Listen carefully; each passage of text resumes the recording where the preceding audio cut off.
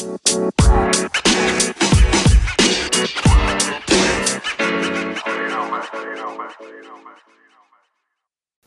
everyone, it's Martin. Thanks very much for choosing Get Out of Rap. Today's episode, I'm joined again by Erica Farmer for part two of our conversation. She gets a bit ranty.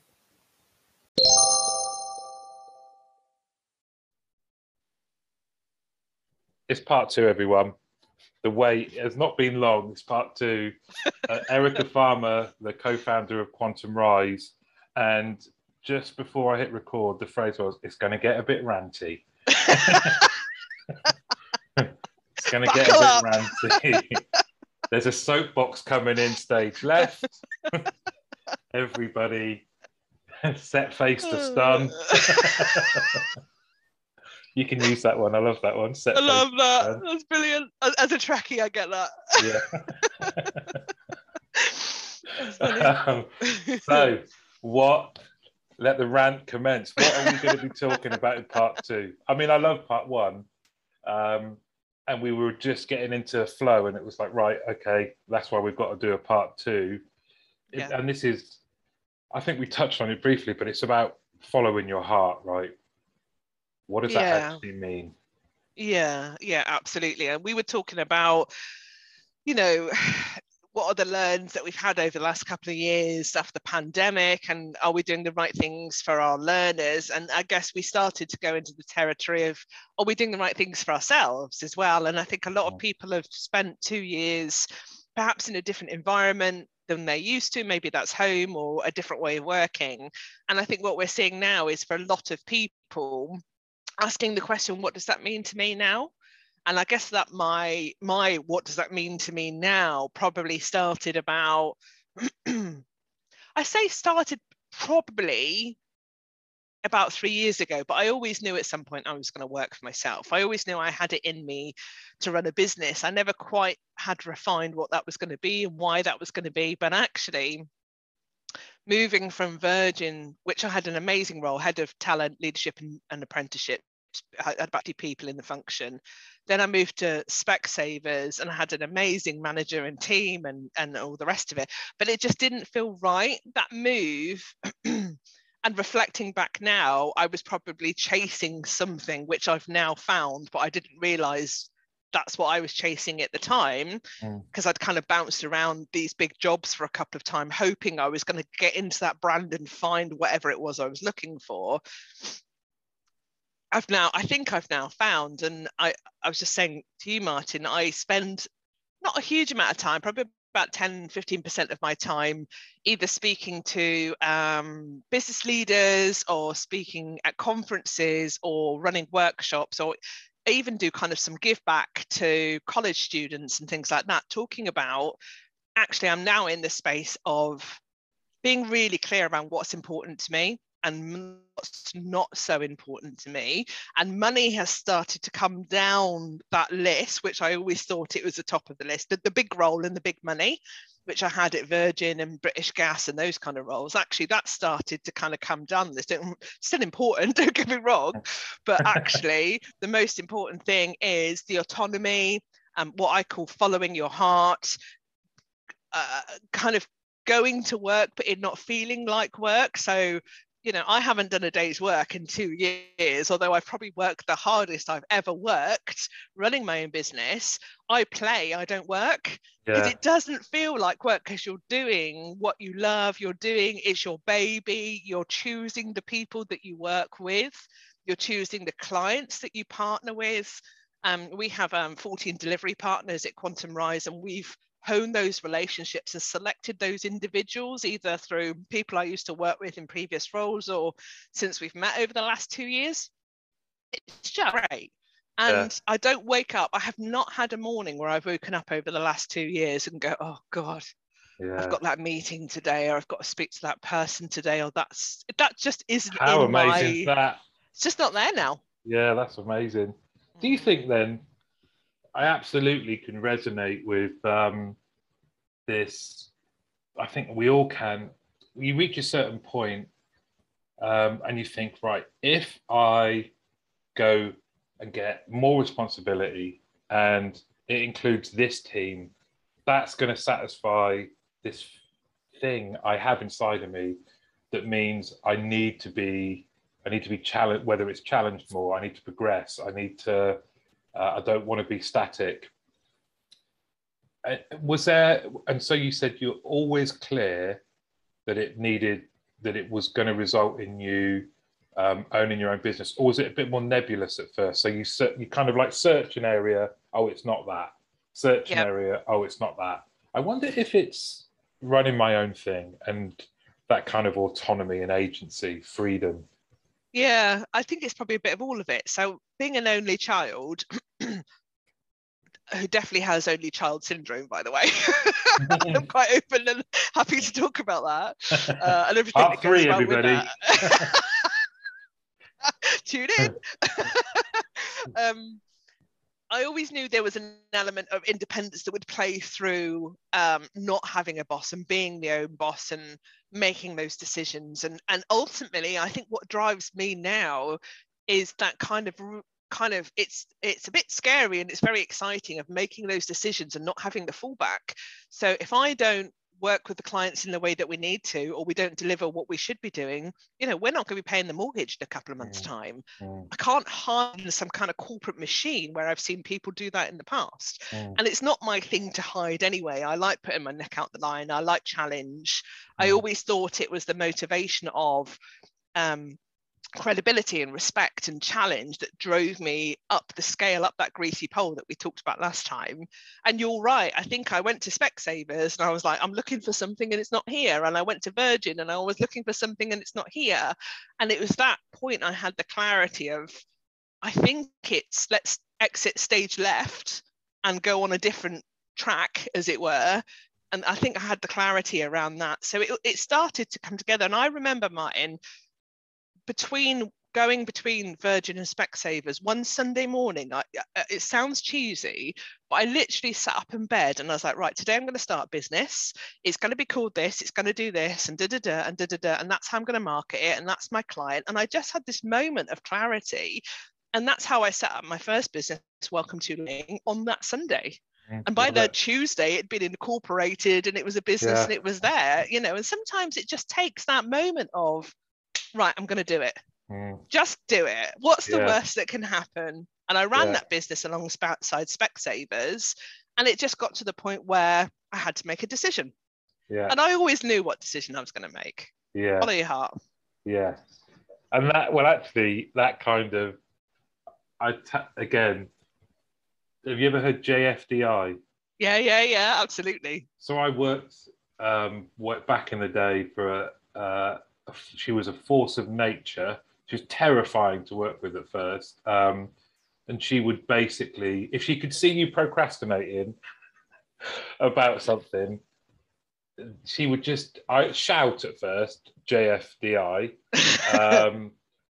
often using all of the words, just effing do it. And when she talked about it afterwards, she went, what the decision is? You really do, because once you'd reached a point, so I think I was a team leader. It was early management. So it's not like I was completely green, right? And she trusted me, and she just didn't like to see this dithering, as she called it. And that has really stuck with me. So it's kind of, I work with some people who are lovely and great, but they're perfectionists, and I'm definitely not. We make a nice mix, but that kind of just go forward, get it done.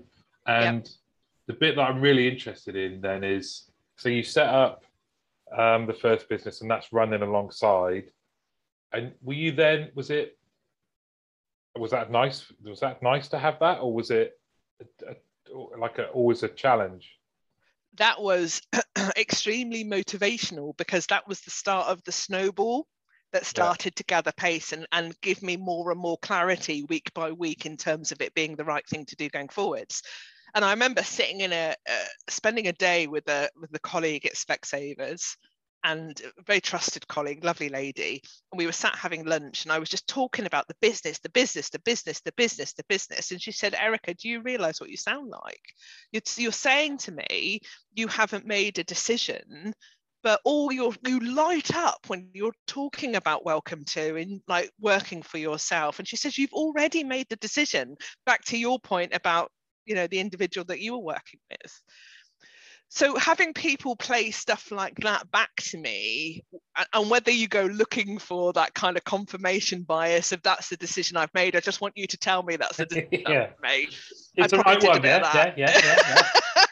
Absolutely. Just say yes. And on the flip side, I remember talking to my dad about it, and my parents have always been employed. They've never been entrepreneurial in that space, and never had huge amounts of money or anything. And my dad was like, you're going to do what? Why would you leave such a great role in such a great company? And it's uncertain, Erica, and politics. And I was like, I'm going to do it. This is what is right for me. And I had about 6 months savings stacked up in my bank account. So I knew if it all fell over, I could pay the mortgage for 6 months. Yeah. So that gave me a little bit of confidence and reassurance. But again, that's not a huge amount of money, right? Yeah. So and I remember I talk about this metaphorical moment where I'm stood on the edge of this cliff in my head, and I'm either going to flop and fall or I'm going to fly. So one of the two is going to happen. And luckily, I think I grew my wings and started to fly. And we're certainly flying now in Quantum Rise. But part of that was I've always been someone who knew I had to have great people around me in whatever capacity that looks like, whether that's as a head of learning and development, or whether that's a business consultant, or, you know, delivery partners, great clients, great people to work with, even to the point where I go and hunt people out and I'm like, we're going to do business. You don't know it yet, but we're going to do business. So if you see me stalking you on LinkedIn, you know, you're on my target I was hoping list. that's what you were saying just then. Well, you and I are going to do business. We're already doing business. Don't tease me. But and since that moment, no shit, from a mental health perspective and a physical health perspective, I felt a massive difference. So I've always been one of those people where I've had my shoulders up with my neck and I've been tight and stressed and got kind of that, oh my God, you know, something's going to go wrong, almost in that living my life in that fight or flight kind of parasympathetic nervous system type space, which isn't healthy for anybody. And that was always driven by my need for perfection and to be seen as credible and to be seen as good at what I do. And I built this kind of whole persona in my head of who Erica is. And there's been a couple of times where that's been tested, whether I've been made redundant and the role gets swept out from under you and you think, God, my whole life was kind of anchored to that. What does that now mean with that not being there anymore? So I'd learned some lessons through that. But to the point where I had a big jaw operation when I was 30 because I had what they call maxillofacial pain, where you're kind of crunching your teeth and holding your stress, and had a bit of a crossbite, so I get severe headaches. And when I was working employed, I'd probably get these kind of headachy, painy jaw things 2 or 3 times a week, where you had to really dose yourself up on painkillers and go and lie in a dark room. And that was me processing and holding all of my anxiety and my stress 2 or 3 times a week. That would floor me, whether in a hotel room or something like that. Honestly, Martin, I've had that twice in the last 2 years now. Wow. But look at the difference in how I'm 2 or 3 times myself. A week. Yeah. So that in itself is like, because I feel like I don't have the kind of having to live up to someone else's expectations, having to toe the corporate line, have the bullshit conversations, work with crappy managers, not agree with what the line is coming down from the senior leader saying we've got to keep these bunch of stakeholders happy. Well, that's not the right thing to do. This is what we should be doing. But, you know, so it's all of that I just don't have to deal with anymore, that on reflection was just making me unhappy, really. So I think that all of that together has helped my clarity. I talk about clarity quite a lot, and following my heart and making the choice of saying, I'm going to park all that. I've loved it. I've met some amazing people. I've got some incredible experience, certifications, network, everything that's propping me up in Quantum Rise now. But that's had its time and its place. It's now time to do something different. And I always used to say, I've got fibromyalgia. So I always used to say these kind of trains to London twice a week or flying to Manchester every Tuesday, having to be in Exeter Airport, checked in at 6:10, not getting home till 8:30. There's only so long that my fibro is going to allow me to keep up that in terms of energy, right? And time and stress and everything. So again, something had to change there. So it's almost like this, I talk about the stars aligning, it sounds very cliche, but but you're in charge of your own fate and your own destiny. It's the decisions that you make that take you there. And that's why, to be honest, some of the reasons, some of the ingredients that made up doing the podcast is so that people can hear this. Because, I don't regret anything, but because your experiences make you, right? And where I'm here now, more knowledgeable, I think, because of the experiences, even though I would have, the me now would have dealt with them very differently. And I can't do that. But what I can do is bring great guests on like yourself, but also talk about, if there's people there now, I can remember the main motivation being, to your point, you said something there about you build this persona, and I wanted to be a senior leader, but felt that the me at the time wasn't able to do that. I didn't fit the mold. I didn't look or sound like people that were in that position. And when I got exposure to them, there was one instance in particular. This guy was offensive and horrible to me about the team's performance. Wow. And was just a horrible, horrible person. And I can remember, the conflict inside of, to be honest, just wanting to roundhouse him or certainly walk out and go, I'm a human being. I don't need this. It's just a place of work, right? But you associate your worth in that moment. Yep. And I can remember going home and thinking,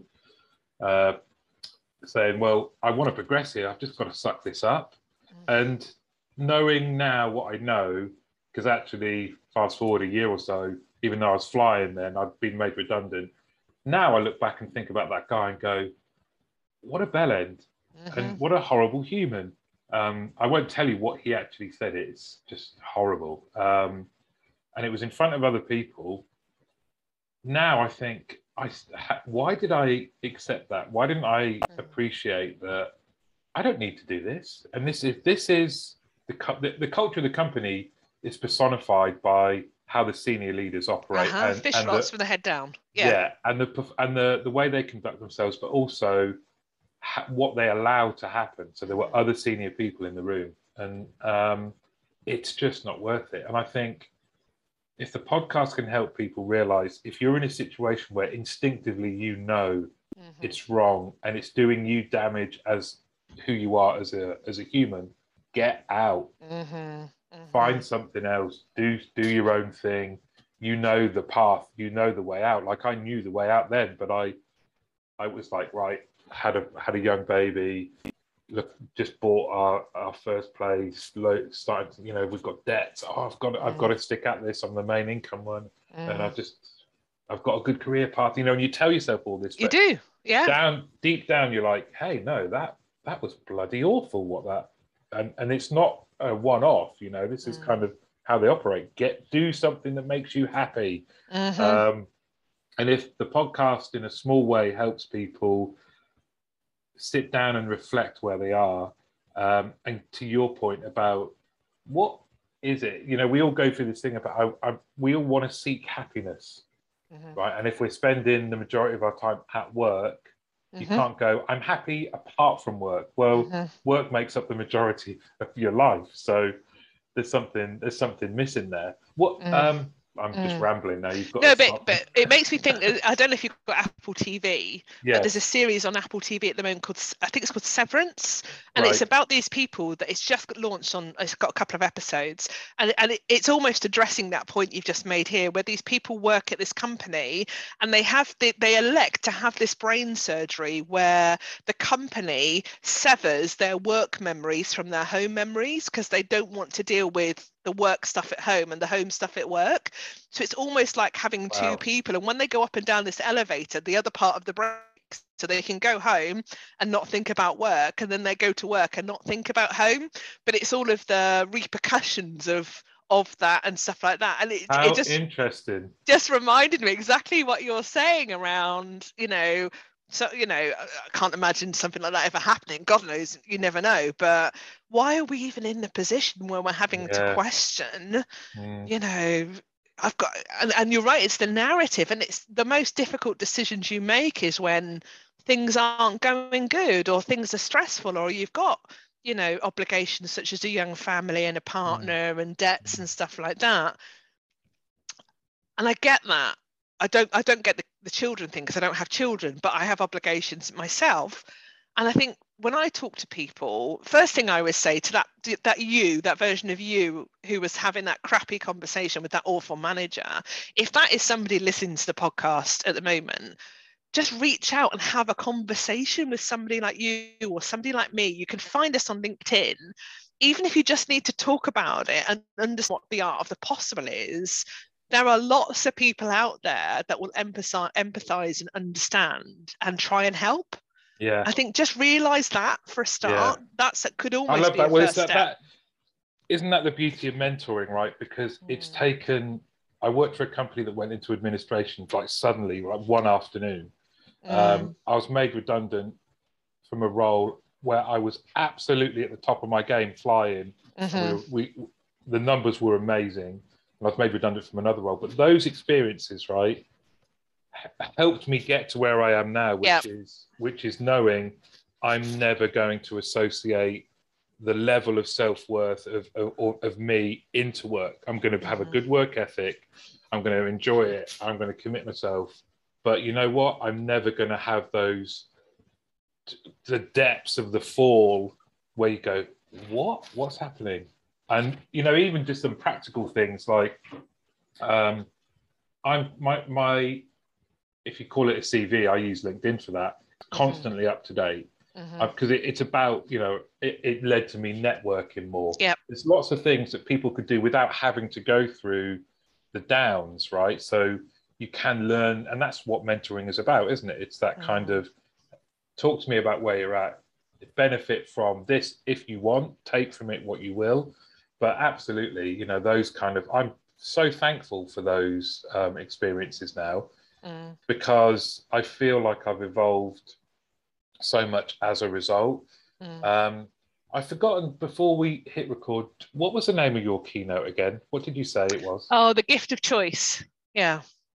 And realizing that we have a choice is the first step. Yes. So what's at the hub of that then? That is basically that we're always in a position where we have that choice. Yeah. And the Japanese have a model called Ikigai. I don't know if you've come across that. It's like the Venn diagram of what you love doing, what you're great at, what can make you money, and what the world needs.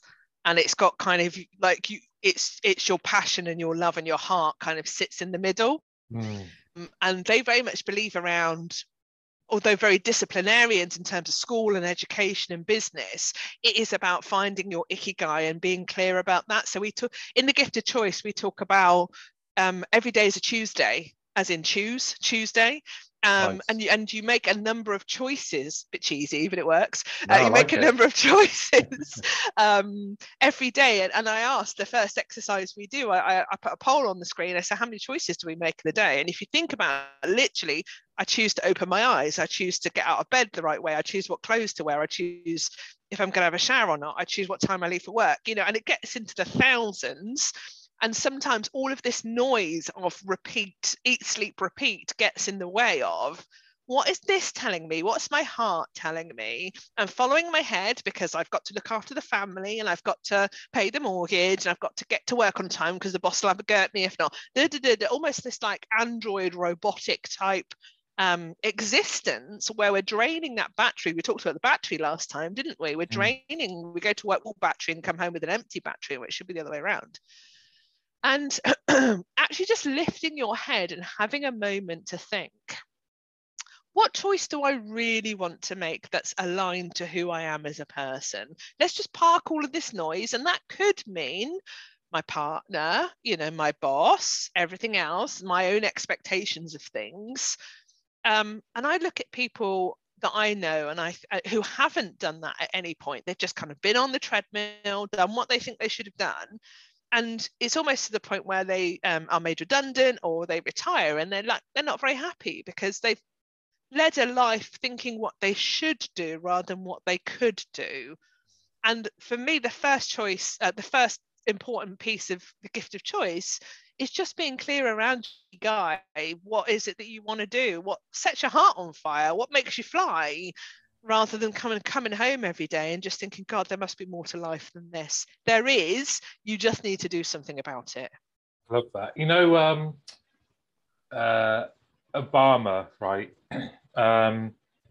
So a few years ago, really sort of got into minimalism. You wouldn't think from my bookcase behind me, but and part of that was because Barack Obama and a few other kind of people that have got very important roles in a kind of role model type individuals talked about decision fatigue. So Barack Obama is actually a minimalist in terms of things like his wardrobe and what he wears. And it's because he wanted to be mentally equipped to make choices about things that mattered rather than that litany of choice decisions you talked about in terms of when you wake up, right?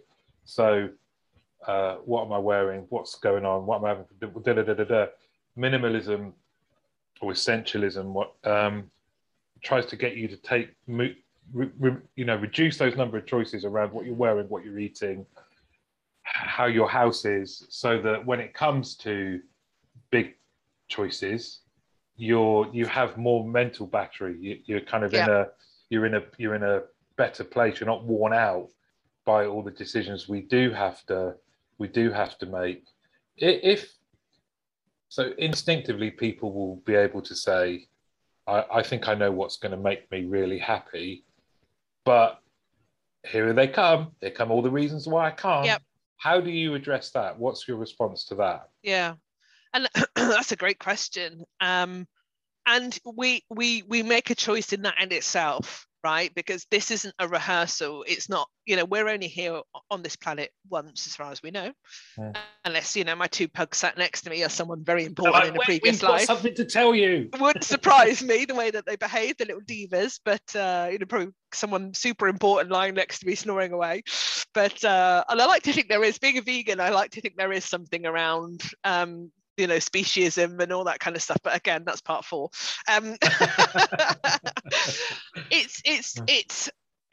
You make a decision around the moment that you're in, because that's all we have is the moment. We don't have the past, we don't have the future. We have perceptions of that, but that doesn't exist. All we have is right now. And in your heart of hearts, because you can feel the warmth and the fuzzy feeling when something good happens, you get energized by it, you light up, you have the way that you talk about it versus that drowning feeling. And, that might just be a tiny little feeling, but it in your heart around, Sunday, the Sunday night blues they talk about, don't they? Oh, the weekend's gone, back to work Monday morning. Are you really going to spend the rest of your life with that as your benchmark? And that's a decision you need to make, really. And, I had years of thinking about, and maybe this was a subconscious direction that I went in, building my network, getting my name known, being great at what I do, putting energy into that. I decided, I've never been a maternal person. Family was never on my plan, but, I always knew I wanted to do things like this, for example. This is where I get my energy from. So whether I subconsciously has gone in that direction and built my house as I've gone to be able to live in it now, I think people need to sit and think about what makes me truly happy.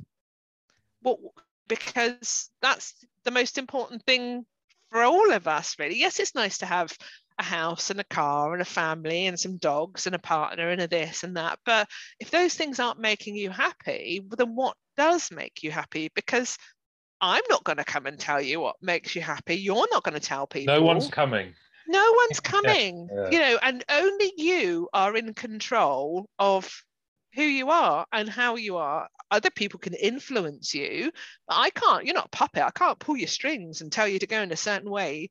It's down to you. And that sounds a little bit sharp and a bit cold when you put it that way, but I'm sorry, that's the kind of where we are. But the good news is it's down to you how you make yourself happy and the decisions that you make that lead to that as well.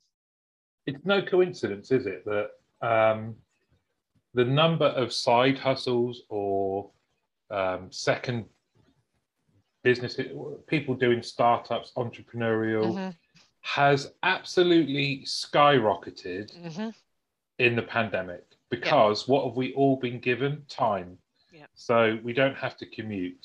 We have suddenly been able to use hours differently, and maybe because for a while we were all constricted, people explored other things, and maybe they explored their passions, and all of a sudden there has been a huge upsurge in the side hustle. It's part of our common vernacular now, and it's accepted, and all of a sudden people are companies are writing policies around second incomes and second jobs, and isn't that great? But it kind of points to this whole thing about, we've done things in a certain way in the world, and it is live for the weekend, get your head down, put up with it, go in, and all of a sudden, because we've had like a circuit break, something that's just completely changed how we think, our system, and much like the Matrix, right? The Matrix, love it. The system is now trying to take us back. So it's no, everybody come back. Don't worry, we've added another back into your pods. Batteries and all that. It's ironic, isn't it? It's funny, isn't it? Because it's kind of like funny because it's true. And you've got this kind of this kind of isn't for me. I want to change all my hours. I want to do part-time because I want to do this, and it's just smashed everything to bits. I love it. I absolutely love it. I don't think us, in terms of the contact center industry, the easy thing to do is just to revert back and go, right, everyone back. Everyone back. And that's not the way forward. It's certainly when we're struggling to attract people, because you know, how do you offer that kind of freedom that you can explore your entrepreneurial spirit whilst here getting paid, servicing customers, learning about customer service and customer experience? You can do all of those things, but instead it's more too often, or too many, are just going, right, everyone back. We've given it a new lick of paint. There's an extra microwave. You get some fruit during the morning. That's the wellness policy. Rather than embracing people's passions and, you know, just being really grown up about things and saying, you're not going to work here for forever, but let's see how we can make you happy whilst you're here. What is it that makes you happy? Where is your passion? When was the last time somebody asked you that question, right? Yeah, exactly. Without being, you know, I again, as a manager, I think people can please correct me if I'm wrong, but I've surprised people in the past about, if you're not happy, I'll help you be happy, and even if that means you leave this company, because I'd rather you were happy somewhere else than here and miserable. What is it that lights your fire? What is it that makes you love life? Because the thought of, well, I'm here now for good, I'm going to be here for 17 years, those days are long gone anyway. Long gone. And I think you're right. And I think the other lens that people have looked at side hustles and working changes is we've in our lifetime, probably you know, I certainly wasn't around for the Second World War. That was probably the largest loss of life that we've seen since the before the pandemic. And a lot of people lost their lives, and a lot of people lost their loved ones and their grandparents and their parents, and, you know, all the awful things that happened. And you're right, we're all locked down, and we could go out for a bit of exercise. It felt very kind of the regime. People also started to question that kind of piece around, oh my God, you know, what happens if I get ill, or what happens if I lose a family member, or what happens if this, and have I lived my best life? So I think people have looked at their life in that lens as well. Unfortunately, it's been a really horrible thing that's prompted them to do it. But I also think that, along with a more flexible mindset, and if we look forward, Web3 is kind of on the dawn, you know, that's coming in, where we're going to be unrestricted from the way we've operated ever before. And I think if we start thinking about what Web3 could actually mean to people, no longer is the internet going to be there just to give information or for us to engage on LinkedIn or Facebook. It's going to be a completely open space for people to be as creative as they can ever be and live in a completely different way. I think employers, I've seen it in a couple of organizations where you're starting to see people come in, head of futurism, head of future working. And if big organizations aren't having those kind of thinkers, particularly around the workforce, now's the time to do it, because you're right, there'll be talent out there running and building their own businesses and various side hustles. We're already seeing it. You know, the younger dragon now on Dragon's Den, Stephen, what's his name? Bartlett. Yeah, 28 years old. Who would have thought that when we saw Dragon's Den 10 years ago? Even that in itself is massively different. So I think kind of, and interestingly, in my time at British Gas, so I did 4 years at British Gas in the apprenticeship space, and they always talked about agent of the future. And for them, that was somebody working from home, right? That was the agent of the future, someone who was multi-skilled, who could deal with different clients on web chat and phone and all the rest of it, and they were working from home. That was agent of the future. I mean, well, that's not what we'd call agent of the future now, is it? No, now it's a brain in a jar in the metaverse. but yeah, I think, you know, like you said, and going back to my British Gas example, you know, worked a lot with the engineers at British Gas, and they all joined the academy when they were 16, went through their apprenticeships, you know, stayed till they were 50, 55, normally quite unhappy for the last 20 years of their life because they were staying for the pension. It was all about the pension. You know, I know people who stayed at British Gas when they weren't happy because there was good maternity rights and maternity pay. And I'm like, what are you doing? Yeah. You've wasted 20 years of your life just because you're going to get a good pension at the end of it.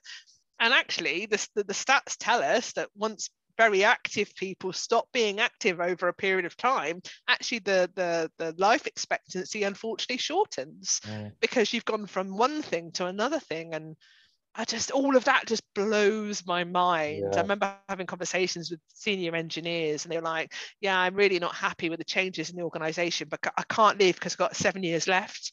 I'm like, of course you can leave. What are you talking about? Yeah, it's not prison. You're not chained, exactly. Chained to your British Gas van, you know. It's just mental. They've got their families held hostage somewhere. You better come to the work. But interestingly, that's kind of the tone that you would get from the mindset of some of these guys. And looking at what's it called, Generation Alpha now, isn't it? It's not even Gen Z. We've moved on again. You know, it's just income is going to be very different. Work is not going to exist in the way that we know it. And technology, we're having, I'm doing a keynote at the BKSB conference with training providers 2 weeks time, and I'm going to talk about, it's not about keeping up now, it's about leapfrogging. It's not about, God, actually we need to embrace online learning. It's about actually what's the next thing coming, like Web3 and like our apprentices coming through in 5 years time who have an expectation to consume learning in their own time, in their own way, and not attend Monday to Friday program or this, that, and the other. It's going to be completely different. And this, for me, opens up that gift of choice even more. See, I'm on my soapbox now. I We love knew it was coming. this kind of period of being unsettled, because I imagine there's people listening who genuinely trying to make their places of work good places to be, but might not even know how to accommodate some of the things that you're talking about. You know, it's that they're not even close to the current setup, let alone thinking about going further ahead. What would you recommend for people that might be in that position, other than talking to yourself? Come and listen to the keynote. So classic example, I like probably you, I'm in these different Facebook groups, HR and all this kind of stuff, and there was a HR consultant on a group last night saying, a bit of advice needed. We've traditionally hired people who live close to the office, as most organisations have. And then over the pandemic, we've started hiring people who are remote anywhere in the country. And we're now in this, the people that we've hired recently have more flexible working than the people that we hired within the radius of the office. Any advice? And my response was, A, have you asked them what they want to do? B, empower them. If they want to come into the office, let them. If they don't want to come into the office, don't let them. And if you really have to, C, work with them to create some kind of decision-making matrix that works people. So if you do need to do this kind of task, actually, we recommend you do this. If you do need to do that, actually, we recommend doing that. So for those people who want a little bit more guidance and structure, they've got that as well. And that in itself was like, oh yeah, that's a great idea. And I'm like, why are we not already starting in the position of what works for you? And I know why, because we're still in the place as managers and leaders of control and micromanagement. And it frustrates me when I see job specs go on to LinkedIn where you still see must be within so many miles of Manchester city centre or Birmingham or London. And I'm like, have we not learned anything around accessibility, inclusivity, talent pools, remote working? So I think there's a piece of, it's down to mindset. If you're the senior leader, it's really around challenging yourself. Are you a selfless manager or are you a selfish manager? That's the decision, that's the thinking you need to do. Are you thinking about your own preferences or genuinely the preferences of your team or function or organization? That for me, to your point earlier around the fish rots from the head down, that's what's going to drive organizational culture, leadership climate, psychological safety, or the lack of psychological safety, and therefore genuinely empowering people in what they want to do and how they want to do it. Because all of the research is showing us now that if you genuinely trust and empower people, you will get a better return. So let's just park all the other stuff. And again, I know I oversimplify stuff the way I talk about this, but I genuinely feel that some employers have learnt and get it, but some are still pinging back and they put these things in back to our gift of choice conversation. But the policy says this, oh, but health and safety, what happens if something happens in the person's home and they sue us? The likelihood of that ever happening is nothing compared to someone tripping over a wire in a bloody office, right? Yeah. So let's just get real, let's just get real. So there's no magic bullet. There's no real kind of scripted answer for that, I guess. But it's around challenging your mindset and what do you want your people to be, number one, and then what do you want your organization to be and how does that impact your customers and clients? Because we've still got to have a viable business. That's still the bottom line. And I don't think what you're saying means that isn't the case, right? And just to go back on this, the other point you made, which I think is spot on around the pandemic, is it brought into our collective consciousness the concept of mortality. But it not, it's horrible. However, I've been reading a lot of like the Stoics philosophy recently around way back when the Roman Emperor Marcus Aurelius said, like, in your decisions that you make today, remember you're going to die. So, and there's a guy now up to date, Gary V or Vaynerchuk. I don't know if you see any of his stuff, but have a look for Gary. He shortens his surname, so it's VEE. A massively entrepreneurial guy. He kind of a bit Marmite, I think, but he preaches about kindness and compassion, and his TikToks are brilliant. he was in a, so he's got someone that follows him around filming him most of the day. He was in a cab and someone recognized him, and he was stuck in traffic in New York, and someone came up to the window, knocked on the window, he wound it down, and this lady said, "Can you give me some motivation in 5 words or less?" And he said, "You're going to die." It I love that. Her face was a real shock, and then the car drove off, or she laughed and went away or whatever. But then he spoke about it afterwards and said, because someone said, "Why did you say that?" And he said, "Because, like, to your point, this isn't a rehearsal. We blindly go through it without thinking about that kind of the mortality, and go, are you living your best life right now? Because you know what would make you happy. Are you doing it? If you collectively look back at the last week, even, how many of the 7 days were you happy, and how many were you not?" Because if it's a 2 to 5 ratio, so the weekend is where you absolutely loon out and you love life, but then 5 days is torment to get to the next 2.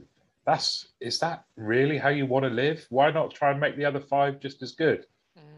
Totally agree. What is it that you can do? Because we've all got more. I feel like, anyway, we've got more choices now than we've ever had. Yeah.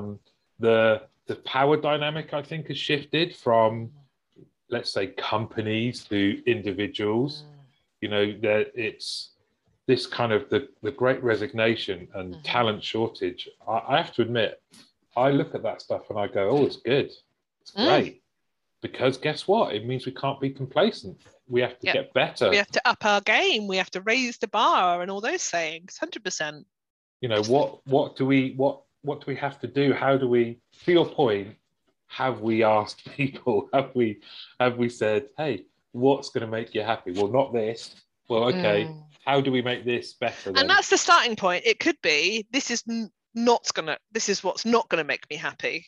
That might be the starting point, because we tend to go to that more, don't we, rather than what's gonna make me happy. Yeah. List all the things that make you unhappy. Yeah. And let's see if we can address them. And those, because there will be, I guess, a lot of people listening again that are kind of maybe in that place where they feel like they have to make a decision, and they're constantly playing tennis with that decision in their head, non-stop. How does that game come to a conclusion? Yeah. And for me, it's all around, allowing people to make those choices that work for them. And I guess, we're a small organization. We're having conversations with an individual at the moment that we're looking to onboard, and she would make a fabulous, amazing creative lead and a fabulous addition to Quantum Rise. And what the conversation is around, you tell us what the role looks like. You tell us when you want to work. You tell us what works for you and what doesn't work for you. Yes, it has to align to the company strategy and the output that we're looking for in that role. But actually, all of this stuff here, we said, go away, write your job description. What would the ultimate, and it's not even a job description, it's a list of stuff you want to do.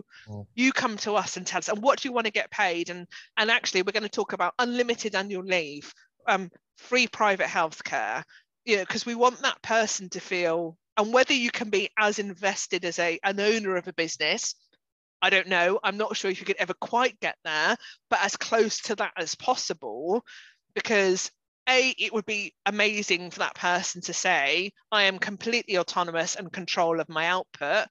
Yes, I have responsibilities and accountabilities to that, but I can work when I ever work. I can take as much time off. I have to balance that time off with being able to deliver my outputs. Of course I do, but any sensible person would realize that.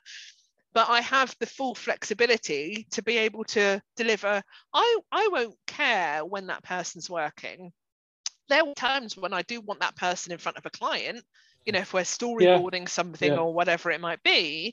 But for the rest of it, you do what you want to do, because I certainly work in that way. And Hayley, my business partner, very young family, she certainly works in this way. So why would we bring somebody in and say you have to do Monday to Friday 9 to 5 when that doesn't work for somebody? Because automatically, as an employer, we're on the back foot. Why would we ever put ourselves in that situation? So I think it's kind of, so this is us kind of walking the talk here and testing that out. And as a small organization into our second year, we bring one person in, that could break us, you know, so we have to get it right. And I know that can be tricky when you scale that out to hundreds of people in contact centers or thousands of people across organizations. But if you get that first follower, that template or whatever you want to call it, right, and you're happy with that, then there's no reason why that's not scalable, really. And that's the mindset shift. And I remember when I was working in British Gas, there was layers of HR and layers of managers and layers of this, layers to that. And I'd sit in these meetings and hear why we couldn't do things. And I was leading the customer service apprenticeship at the time. All these reasons and policies and procedures around why we couldn't have young people in this part of the business, or why we couldn't have NEETs on our movement to work program going out with engineers because some of them might have a criminal record, and oh my God, you know, what's going to happen? And the unions got involved and said, you can't put these young people out. Are you going to DBS check these young people? No, we're not going to DBS check. What are you talking about? We're going to give them an experience so they can understand what working life looks like. Isn't that a great opportunity? And I remember sat there going, you and I are wearing completely different planets. Yeah.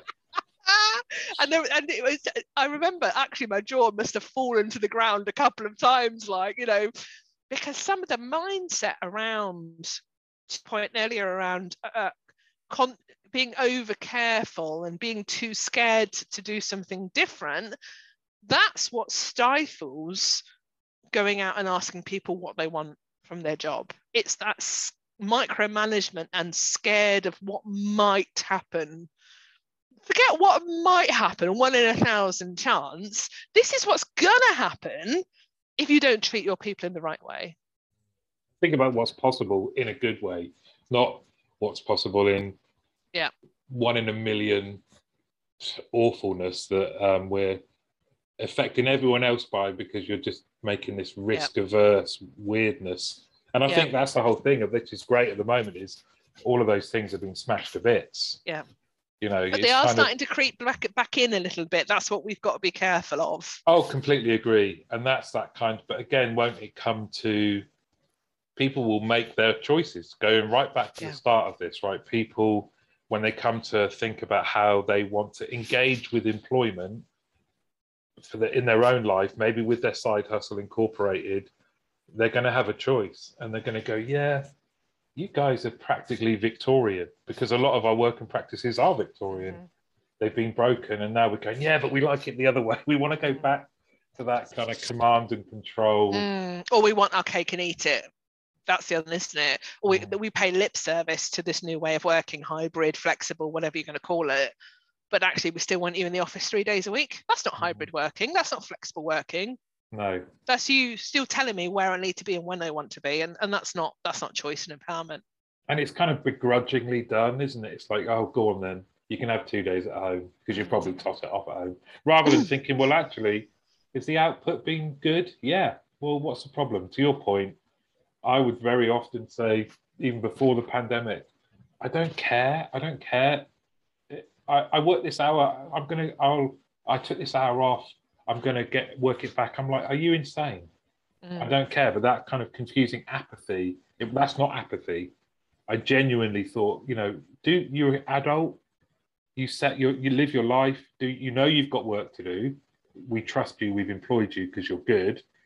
Just get on with it. Yeah, 100%. And I think employers have confused the reason why people come to work in the past.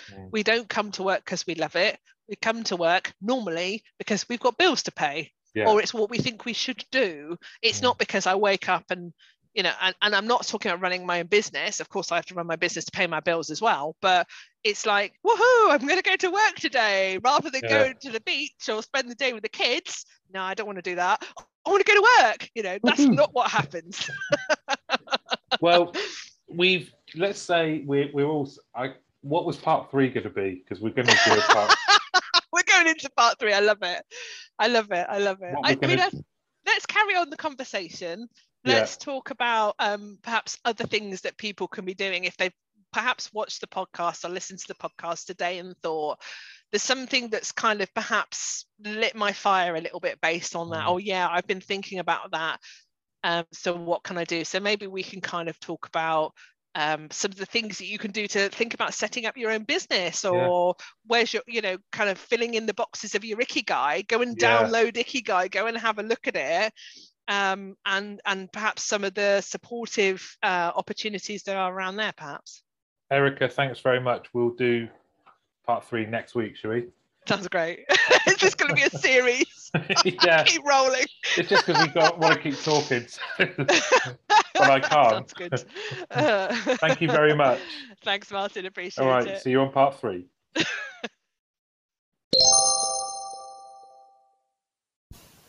Thank you for listening. Why not head over to getoutofrap.com, access the free resources site, drop your email in there, and I will send you a one-pager cheat sheet, some white papers, the newsletter, anything really that comes out of the great content shared by guests. So head over to getoutofrap.com and sign up.